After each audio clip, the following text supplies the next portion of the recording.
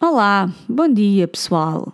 Bem-vindos a este podcast, mais um episódio do Isso é Tudo Psicológico, onde eu falo sobre saúde mental de forma leve, mas ainda assim séria, e para poder contribuir para a discussão deste tema e para a eliminação do estigma que ainda existe. Podem ver as minhas publicações no blog sensível-mente.blogs.sap.pt, também no Facebook e no Instagram em sensivelmente.blog, e podem também apoiar este projeto através do Patreon, onde podem ter acesso a conteúdos exclusivos que eu vou criar para vocês. Ora bem, antes de entrar no tema deste episódio, eu queria só dizer que eu já gravei este episódio, só que depois esqueci-me de o salvar no computador. Portanto, vou tentar fazer o meu melhor para que aquilo que eu disse anteriormente no tal episódio que não ficou gravado seja a mesma coisa que vá ao ar agora, sim, definitivamente. E só dei por isso hoje quando me levantei mais cedo para ir colocar este episódio na internet, não é? Nas plataformas e no blog, e reparei que afinal não ficou gravado. Por isso, pronto, era esta pequena história que eu tinha para vos contar antes de iniciar este episódio. Mas vamos lá. Hoje eu queria-vos falar de como esta quarentena ou este período de isolamento social está a afetar ou afeta alguns dos meus sintomas de personalidade borderline. Eu já falei um bocadinho sobre isto no blog, há vários posts sobre o que é a personalidade borderline, quais são os sintomas, as possíveis causas. Por isso podem passar por lá e ver do que é que se trata, mas vou fazer assim um resumo alargado para o bem da nação sobre o que é personalidade borderline. Então, personalidade borderline é um transtorno mental que é marcado por padrões de pensamento e comportamento rígidos e mal ajustados e também caracterizado por um padrão de relacionamentos instáveis, uma visão distorcida de si mesmo e reações emocionais intensas que muitas vezes são desproporcionais ao acontecimento em si. Quem sofre deste transtorno também experiencia com frequência, e aliás estes sintomas são quase transversais a qualquer pessoa que passe por isto. Experienciamos então com frequência sentimentos de vazio, medo intenso de abandono ou rejeição real ou imaginados, e dissociação com a realidade. Também há um post no blog sobre o que é dissociação e como é que ela se manifesta. Podem ainda ter comportamentos impulsivos e autodestrutivos, como o consumo de álcool ou drogas, perturbações do foro alimentar, automutilação ou colocarem-se em situações de perigo de forma consciente. E há ainda também a ideação suicida, e cerca de 75% das pessoas que têm transtorno borderline já tentaram o suicídio pelo menos uma vez na vida, por isso é uma taxa bastante alta. Na segunda-feira eu fiz um post no blog sobre os 4 subtipos de personalidade borderline, porque como eu digo lá, estes sintomas normalmente são 9 sintomas, que é necessário que a pessoa tenha para ser diagnosticada enquanto borderline, mas o facto é que alguns desses sintomas se manifestam de forma diferente de pessoa para pessoa, dependendo das experiências que têm, da personalidade e tudo mais, e por isso às vezes torna-se difícil um psicólogo ou um psiquiatra diagnosticar a pessoa com personalidade borderline. Mas eu no blog falo desses 4 tipos de personalidade. Eu encaixo-me naquilo que é o quiet borderline, não sei, sossegado, quieto, não sei bem como traduzir aquele quiet, e isso significa que as minhas lutas são todas internas e por isso são invisíveis aos olhos dos outros. Por exemplo, uma das marcas da personalidade borderline são as explosões de raiva, às vezes despropositadas também e despoletadas por às vezes coisas muito mínimas ou alguma crítica ou qualquer coisa assim do género. Eu não tenho essas explosões de raiva de forma exterior, não é? Sei lá, não me lanço ao pescoço de ninguém, ou não começo a insultar a pessoa imediatamente a torto e a direito, ou aos berros com a pessoa a discutir. Eu não faço isso. Mas não quer dizer que eu não tenha essas explosões de raiva, só que elas acontecem de forma interna e depois manifestam-se de outras formas. E por isso, apesar de eu aparentar estar sempre super calma e super tranquila por fora, super na boa, por dentro eu posso estar a ferver e posso estar numa mega luta épica com a intensidade das minhas emoções, que eu acabo também por questionar se estão a ser as emoções certas e na intensidade certa, não é? Portanto, há sempre esta componente de constante autoanálise sobre as minhas emoções e sobre os meus pensamentos e tudo isso. E também posso estar a tentar controlar-me para não dissociar naquele momento, durante aquela conversa ou naquela situação ou qualquer coisa assim do género. E como sempre fui muito criticada por ser demasiado sensível sempre que demonstrava emoções, sendo elas ajustadas ou não, acabei por aprender a internalizar os meus sentimentos, e por isso é que o meu mundo é basicamente interior, até porque eu sou uma pessoa muito introvertida e tímida, portanto isso acaba por se manifestar também dessa forma. Por isso, aquilo que eu mostro aos outros é basicamente a ponta do iceberg, porque o resto é invisível aos olhos dos outros e acaba por viver dentro de mim. Por isso, neste período de isolamento social, aquilo que tem sido mais complicado, de facto, são as questões do abandono, do vazio e da visão distorcida sobre mim mesma, mas vamos por partes. De facto, com o estado das coisas em que estamos, não é? Deixei de ter muitas das coisas que me ajudavam mentalmente e que acabavam por controlar um bocadinho, ou ajudar a controlar um bocadinho estes sintomas, porque deixei de ter, aliás, as rotinas e os dias estruturados, um sentido de propósito. As minhas consultas de terapia presencial foram canceladas, como é óbvio, não é?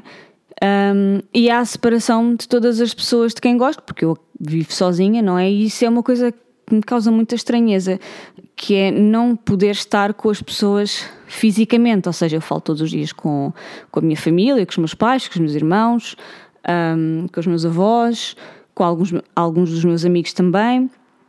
Mas uma coisa é falar por telefone ou por mensagem, e outra coisa completamente diferente é estar com eles, não é? Frente a frente. E isso, não poder estar com eles é muito estranho. Por isso estes elementos acabaram por exacerbar alguns dos meus sintomas ou das minhas características enquanto de personalidade borderline. Ainda antes desta pandemia, eu sabia que no fim do mês de março ia ficar sem emprego, porque o meu contrato de bolsa chegou ao fim, não ia ser renovado, e já estava à procura inclusive de outra coisa, só que com isto tudo, procurar emprego ficou praticamente impossível, não é? E tem-me valido alguns trabalhos de tradução e a ajuda dos meus pais também, e algum dinheiro que eu acabei por conseguir poupar. Só que tudo isto veio agravar também a minha visão sobre mim própria, até porque eu já consigo perceber alguns dos meus próprios padrões, não é? E quando é que eu estou a entrar em loop. E o que acontece é que eu às tantas não sei muito bem quem é que eu sou e o que é que eu quero, porque ora quero ficar assim nesta vida para sempre, ou então quero fazer tudo e mais alguma coisa, ou não faço ideia do que é que eu quero e do que é que eu sou, e acabo por despoltar também a minha ansiedade e todas as incertezas que eu acabo por conhecer tão bem em mim, não é? Porque às vezes começo a pensar, será que eu quero mesmo enveredar pela academia e pela investigação? Será que é mesmo isso que eu quero? Será que eu quero... Não, agora não. Quero trabalhar a partir de casa para o resto da minha vida. Não. Afinal, quero escrever um livro. Não. Quero ser professora, ou quero ser fotógrafa, ou blogger. Ou não, afinal o meu futuro não é em Portugal, tenho que ir para o estrangeiro, então tenho que começar a procurar coisas no estrangeiro. Quer dizer, estas viagens todas, não é? Acabam por ser muito desgastantes a nível mental, porque... E acabam por causar ansiedade também, porque às tantas não sei muito bem o que é que eu quero, o que é que eu ando aqui a fazer, o que é que eu sou. É um bocadinho esta instabilidade desta visão sobre nós próprios que acaba por ser exacerbada também, e quer dizer, eu literalmente não sei o que é de fazer à minha vida. Ponto. Com tudo isto acabo por me sentir assoberbada, como é óbvio, não é? E a minha reação normalmente ou é ficar na cama até tarde, porque penso, what's the point, não é? O que é que eu vou me levantar e vou fazer o quê? Não tenho nada para fazer. Ou então passo horas a anestesiar-me com televisão da treta, não é? Porque às tantas, por vezes, não consigo lidar com estas emoções e com estes pensamentos que acabam por me deixar à deriva. E ainda por cima não tenho como extravasar, não é? Não posso ir dar uma volta, ir ao cinema, almoçar com amigos e distrair-me destas coisas. Não posso falar disto com ninguém, porque também ninguém sabe, não é? E acabo por ficar presa neste loop viciante e negativo, porque logo a seguir, ao sentir que quero fazer tudo e mais alguma coisa, vem a parte do não sirvo para nada, mais vale ficar quieta, reduzir-me à minha significância, e depois esta variação extrema, não é? Ocorre no espaço de umas horas, e por isso acaba por se tornar muito cansativo a nível mental e emocional. Ora, estando já em casa, sem trabalho e sem tese de doutoramento, porque eu consegui acabá-la, finalmente, acabo por sentir que me falta um propósito, um objetivo na vida, não é? E aí acaba por se instalar também o sentimento de vazio que eu vos falava há bocadinho, que é algo que está sempre presente na minha vida, e para quem tem personalidade borderline é quase um sentimento crónico, digamos assim, e acaba nesta altura por se afirmar ainda mais, não é? Porque às tantas começo a pensar, e estas coisas estão todas ligadas, não é? E acabo por a pensar o que é que eu ando aqui a fazer, para que é que eu sirvo, o que é que eu faço agora, quem é que quer saber, não é? E depois penso que acordo, não é? E penso, tenho 24 horas de nada. O que é que eu vou fazer? Não sei. Nada, não é? Por isso há esse sentimento de vazio, de parecer que falta alguma coisa ou alguém, e que nós não conseguimos identificar o quê, mas que há um vazio, não é? E de facto esta situação do isolamento social e tudo mais, nos primeiros dias foi bom, não é? Porque foi uma espécie de férias, acabou por ser um descanso também do trabalho e de algumas situações desgastantes pelas quais eu estava a passar lá,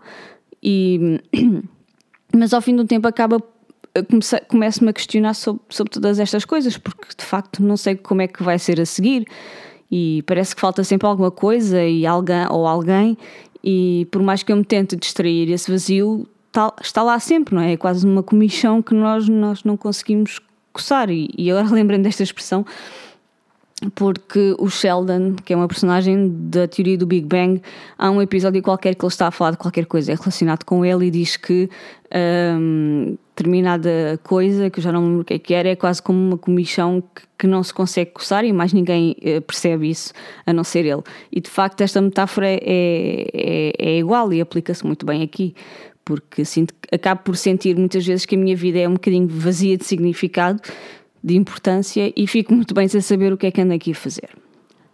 Depois, outro aspecto é que o facto de eu saber que, apesar deste isolamento social, estão todos acompanhados em casa com a família, e calma, sim, eu sei que não sou a única a viver sozinha e a estar sozinha nesta situação, mas de facto aqueles que me são mais próximos estão todos acompanhados em casa, seja com maridos, filhos, namorados, pais, whatever. E isso acaba também por aumentar o meu sentimento de abandono. E atenção, eu sei que ninguém me abandonou e que ninguém me rejeitou, não é isso. Mas eu sinto-me abandonada porque de facto não tenho essa companhia presente, não é? E porque ninguém sabe como é que é esta realidade.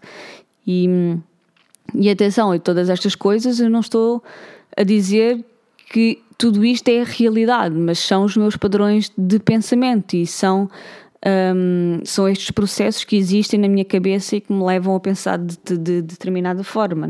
Isso não quer dizer que as pessoas me tenham abandonado ou rejeitado ou que não queiram saber, não é nada disso, não é? Mas são estes os meus padrões de pensamento. E de facto, até pela minha terapeuta me sinto abandonada, porque como ainda não comecei a ter consultas online com ela, então acabo por não poder falar disto com ninguém. E atenção, eu adoro a minha terapeuta, ela é uma querida e eu gosto mesmo muito dela, mas de facto, o facto de eu ainda não ter conseguido começar as consultas, até isso me faz sentir abandonada quase, não é? Ainda por cima, a juntar a tudo isto, havia ou poderia ter havido um potencial relacionamento romântico da minha parte com outra pessoa que entrou na minha vida e que eu conhecia há sensivelmente um ano, só que essa pessoa acabou por me desiludir bastante nos últimos meses e basicamente não tem entrado em contacto comigo, e isso acaba por me magoar bastante e aumenta ainda mais o meu sentimento de vazio e de abandono, porque uma pessoa, quer dizer, quando nós gostamos de alguém, seja interesse romântico ou não, nós tomamos a iniciativa de perguntar, então, como é que estás? Está tudo bem, não é? De querer saber da pessoa e perguntar coisas e como é que vai a vida e não sei o quê. E de facto eu percebi que se não fosse eu a tomar essa iniciativa e a fazer isso, da outra parte também não havia essa iniciativa, não é? Ele não me mandava mensagem primeiro a perguntar como é que estás e não sei o quê. Portanto, eu acabei por me cansar, porque eu pulo a teste, não é? E nós mulheres testamos os homens, às vezes sem eles perceberem, não é? E foi isso que eu acabei por fazer, não é? Pus esta situação toda a teste e de facto ele não passou. Portanto, e apesar de ser algo que dói, que me magoa e que custa, quer dizer, nós não estamos aqui para... não é? Nós também somos pessoas, também temos problemas e também temos gostos e também temos momentos mais em baixo e de alegria e etc. E no fundo esta pseudo, não era uma relação, mas pronto, era uma relação de amizade, era só ele e eu cansei-me. Portanto, percebeu-se nestes últimos tempos que se não sou eu, ele também não diz, portanto, ficamos por aqui. E a somar tudo isto, acaba também por surgir ansiedade, não é? Porque entro naqueles loops quase obsessivos sobre estes assuntos, sobre estes temas. Acordo a pensar nisso, vou para a cama a pensar nisso, mesmo tomando medicação para me ajudar a dormir, custa-me bastante a adormecer, não a dormir em si mesmo, porque eu depois durmo a noite toda, mas custa-me a adormecer, fico ali bastante tempo ainda a pensar, a remoer, e se isto, e se aquilo, e se fosse assim, e se fosse assado, não é? E a ansiedade acaba por aumentar durante estes dias e às vezes por piorar um bocadinho. E há alguns momentos mais depressivos também, que me sinto mais em baixo e tudo mais, e que acabam por ser o resultado de todas estas vivências interiores que mexem comigo, não é? E que não têm outlets, não é? Porque eu basicamente só posso ficar em casa e estas coisas são sempre vividas de forma muito intensa, que é algo muito típico e muito particular com a personalidade borderline. Portanto, o que é que eu tenho feito nestes dias para ajudar a amenizar, mais ou menos, na medida do possível, todas estas coisas?